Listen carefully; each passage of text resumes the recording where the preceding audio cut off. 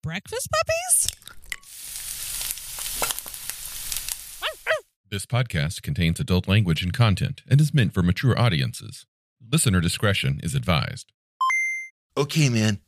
Roll a saving throw versus listening to the Glitter Boys. Righteous. All right. Cool.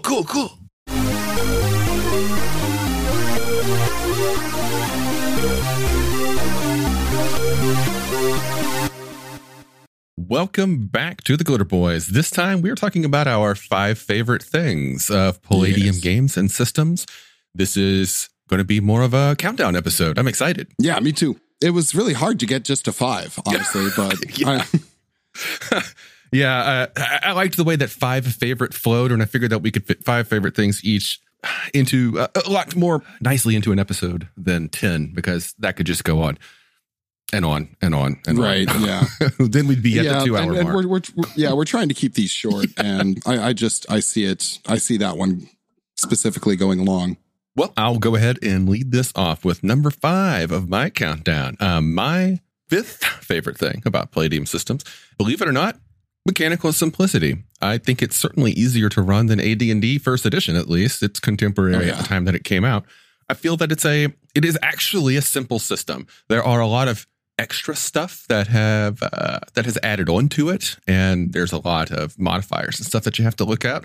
But at its base, roll 1d20 versus a modifier, or roll 1d100 versus a modifier. Very simple. Yeah. Once you get into it, once you understand the basic premise, it actually flows quite easily. Yeah. Well, my number 5 is just the tone of the work. There's a lot of less fluff than there is in other stuff. And by fluff, I mean fluff in writing, not fluff as in lore. The writing is put forth in tables. You sometimes have to search through a few books to get to those tables, but just a few. There is a tone to once you get out of the storytelling and world building areas that I like. There's not a lot of, I suppose the word is flavor text.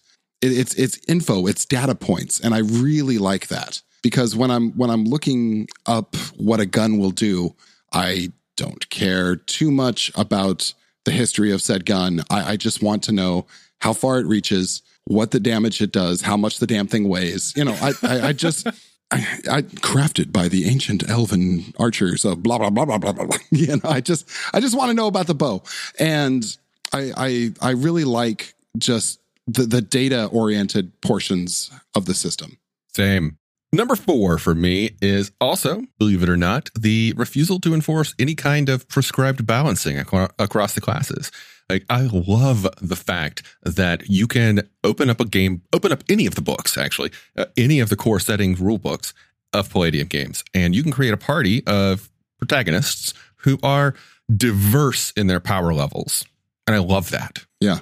No, I agree. And just to give a quick example to jump in on yours, a few games ago, my character, a bog standard soldier, was speaking to a dragon which could crush him, dominate him, or blow him up magically, or just fry him. I feel that if everyone has different levels, it increases the role play, because you have to talk your way out of situations. You can't just say, I roll a bluff. You literally have to use your mind. And I agree with you 100%. That is so important to have different levels, because threats become more real that way. Agreed. Yeah. Yeah. Like, you just can't expect always to have everyone on the exact same playing field of ability, because then it becomes homogenous, and that's not fun to me. Well, yeah, there's no, the dynamic of a party goes down as well. You don't want to be too democratic with this. You know, you want differences. You want to celebrate them and work around them and make them a part of your continuing story, not just everyone can do everything equally. I think it's very important. That's a good point. For my number 4 of things I appreciate about Palladium, I like the fact that one person had their hand on the whole thing. I like that Kevin Simbita, is that what we're saying his name is? Sure. Okay. That's what we're going with. And if not, Siembieta. Kevin, if you're listening, please correct us. Please tell us. Please. Or we could just watch something of his on YouTube and figure it out. Yeah, true. I like that one person had creative control of this whole project. In so many different systems, it gets muddied by different takes, reboots, new additions. This was one person's vision. This was one person's playground. And as such, it has a continuity that a lot of other systems don't, because it wasn't made by committee and different pieces shoehorned in together. It was one person, and that one person always knows what that one person is thinking. So it gives a continuity to all the worlds of Palladium that no other system really has. And I think that's very important. Agreed. Yeah, it gives it this weird feeling. That's the only feeling you can get as one person does it. Like when you're playing like Forgotten Realms, you can tell that different people wrote different zones, and they just said, okay, well, that exists over here and that exists over here, and these are But in Palladium, everything went through Kevin, and from what I understand, Kevin will occasionally shoot things down in flames. So, I mean, I like that, because you can go too far with the committee standpoint, and you get this purer vision with the way things are handled at Palladium. And that's my number 4. And I think it's really the thing that gave these games its tone. And I agree with you. It is very noteworthy. It is something that brought me into the system because of that tone, that feel that was embedded in the rules. It was wonderful. Yeah. My number 3 is the vast library of content that is out here. We've mentioned this before, and we will mention it many, many, many, many times. The Mechaverse is huge, and it keeps getting bigger. You can do anything. You can go anywhere. Chances are there's a source book or a rule book for that. Yeah, or at least a mention in a Rifter with some basic basic thoughts. My number 3 was fairly similar. It's the scope and breadth of the worlds. There's so much. There, you can literally go anywhere and be anything. And, it's, what's the catchphrase of Palladium? It's like unleash your imagination. That's correct. They mean that in a very literal way. If you can imagine it, there's a rule set for it somewhere. You can be it. And it exists now. You don't have to wait for it to come out, or you don't have to petition for it to come out. It's there in the back catalog. Just the sheer scope and the work put into this world, the breadth of it it's awe-inspiring. And yeah. Don't dream it, be it. Oh no, wait. Can we nod that we put Rocky in there for just a second? Let's do that. Yeah, Rocky Horror references. I'm going to try and insert them whenever I freaking can. Absolutely. Because like Palladium, Rocky Horror was formative in my youth. That is a completely different episode. Anyway, number 2, the unique take on classic tropes that made them entirely new and fresh. I love the way that they make vampires. I love the way that they take all of these old stories and all of these monsters and all of these mythologies, and they make them their own. You could come from a world of darkness and expect vampires to be one thing. You can come to Palladium and be shocked that vampires are very different. Yeah. Just completely fearsome alien monsters. And I love that interpretation. I love the conflict between the elves and the dwarves in the Palladium fantasy setting.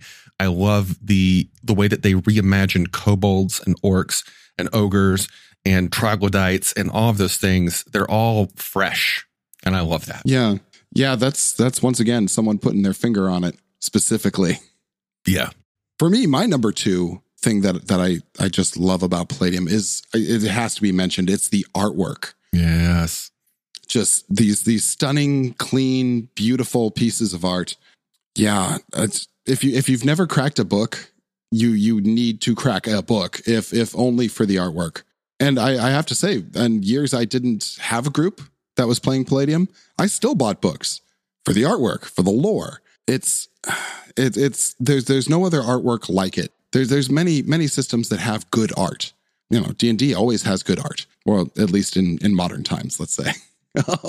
Every system has its style, and a lot of them overlap, but this one is completely one of its own. There is no other system with artwork like Palladium. And I think that needs to be noted. And it had such a huge effect on me that it's definitely my number 2. I am kicking myself for not putting it on my list, but again, agreed. The art's amazing. It's the thing that sealed the deal for me. Especially for young me, right? Yeah. I mean, just those clean lines of the mech of Mecha that Kevin Long did was just, so good. So good. Now we reach number 1. Drum roll. Insert sound effect later, maybe. I don't know. Drum roll. Item number 1 on my list. Just the sheer depth of the imagination behind the worlds. The lore, the stories that are being built out, the interconnectivity of everything. And contrary to what you were saying about the rules descriptions, the lore descriptions, on the other hand, are just deep, pages upon pages of these just details on this world. And me being mostly a fantasy gamer, the Palladium fantasy world is so rich. It is my favorite published fantasy setting, and it's because of that lore. But even then, like Nightbane, the lore, the first Nightbane book, most of the Nightbane books, it's mostly just talking about various factions and their goals. And I just love it. I love to just pull a book off my shelf, go to the lore section of that book, and just spend an evening reading over it again for the 50th time. Absolutely. Yeah. And the tone of it, I like that some of it is written by explorers or, people reporting back. It's not just a dry delivery. Each one is a story. And I enjoy that quite a bit. For my number 1, I have to say it's the Megaverse. It's genius. The concept of the Megaverse and the gathering in of all the disparate games under one rule set, one world that they can all play in. There's a lot. I believe I spoke about this in an earlier episode of like the multiverse that's been done before. Heinlein's done it. Filippo Z. Farmer's done it. Michael Moorcock famously did it with the Champion Eternal series. But the Megaverse made it something that you could go in, not just read about. And I grew up with all those Golden Age authors, and they remain my favorites till this day. But the chance to go in to this chaotic, rich, beautiful Megaverse where anything can and will and does happen is like no other experience that is shared in any gaming system. And that's what makes it my number 1. Access to the Megaverse. Mm-hmm. It's such an amazing thing. And God damn it, thank you for putting it out there. What other gaming system talks about the infinite? What other gaming system doesn't have this codified sense of what you can and can't do? You can do anything in Rifts. And, you frequently do. And so, my number 1 is just the sheer appreciation of the Megaverse. All right. And that's our top 5. Join us next time for when we talk about what the Megaverse actually is. I want to carry this topic forward because it's deep. Yeah, this will get a lot of discussion further down the line. Hey, thanks for tuning in, everyone. We'll catch you on the next one. Thanks again.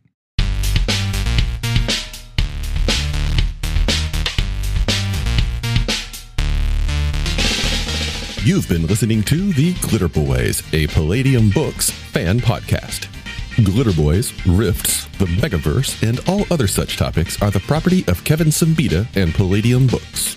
Please buy all their stuff and help keep them in print and making more games. You can order directly at palladiumbooks.com, and their entire catalog is available digitally at DriveThruRPG as well. Our opening music is 8-Bit Bass and Lead by Furby Guy from freesound.org. This closing music is Caravana by Philip Gross, available at freemusicarchive.org. All sound effects used are self-made or acquired via Creative Commons Zero license. If you like what you have heard, find us on Twitter and Facebook as The Glitter Boys. That's BOIS. And check us out online at breakfastpuppies.com/glitterboys. And also join us on the Breakfast Puppies Network Discord at breakfastpuppies.com/discord. And if you want to help us out, please spread the word and help us build a community. Thanks again for listening. We'll catch you next time.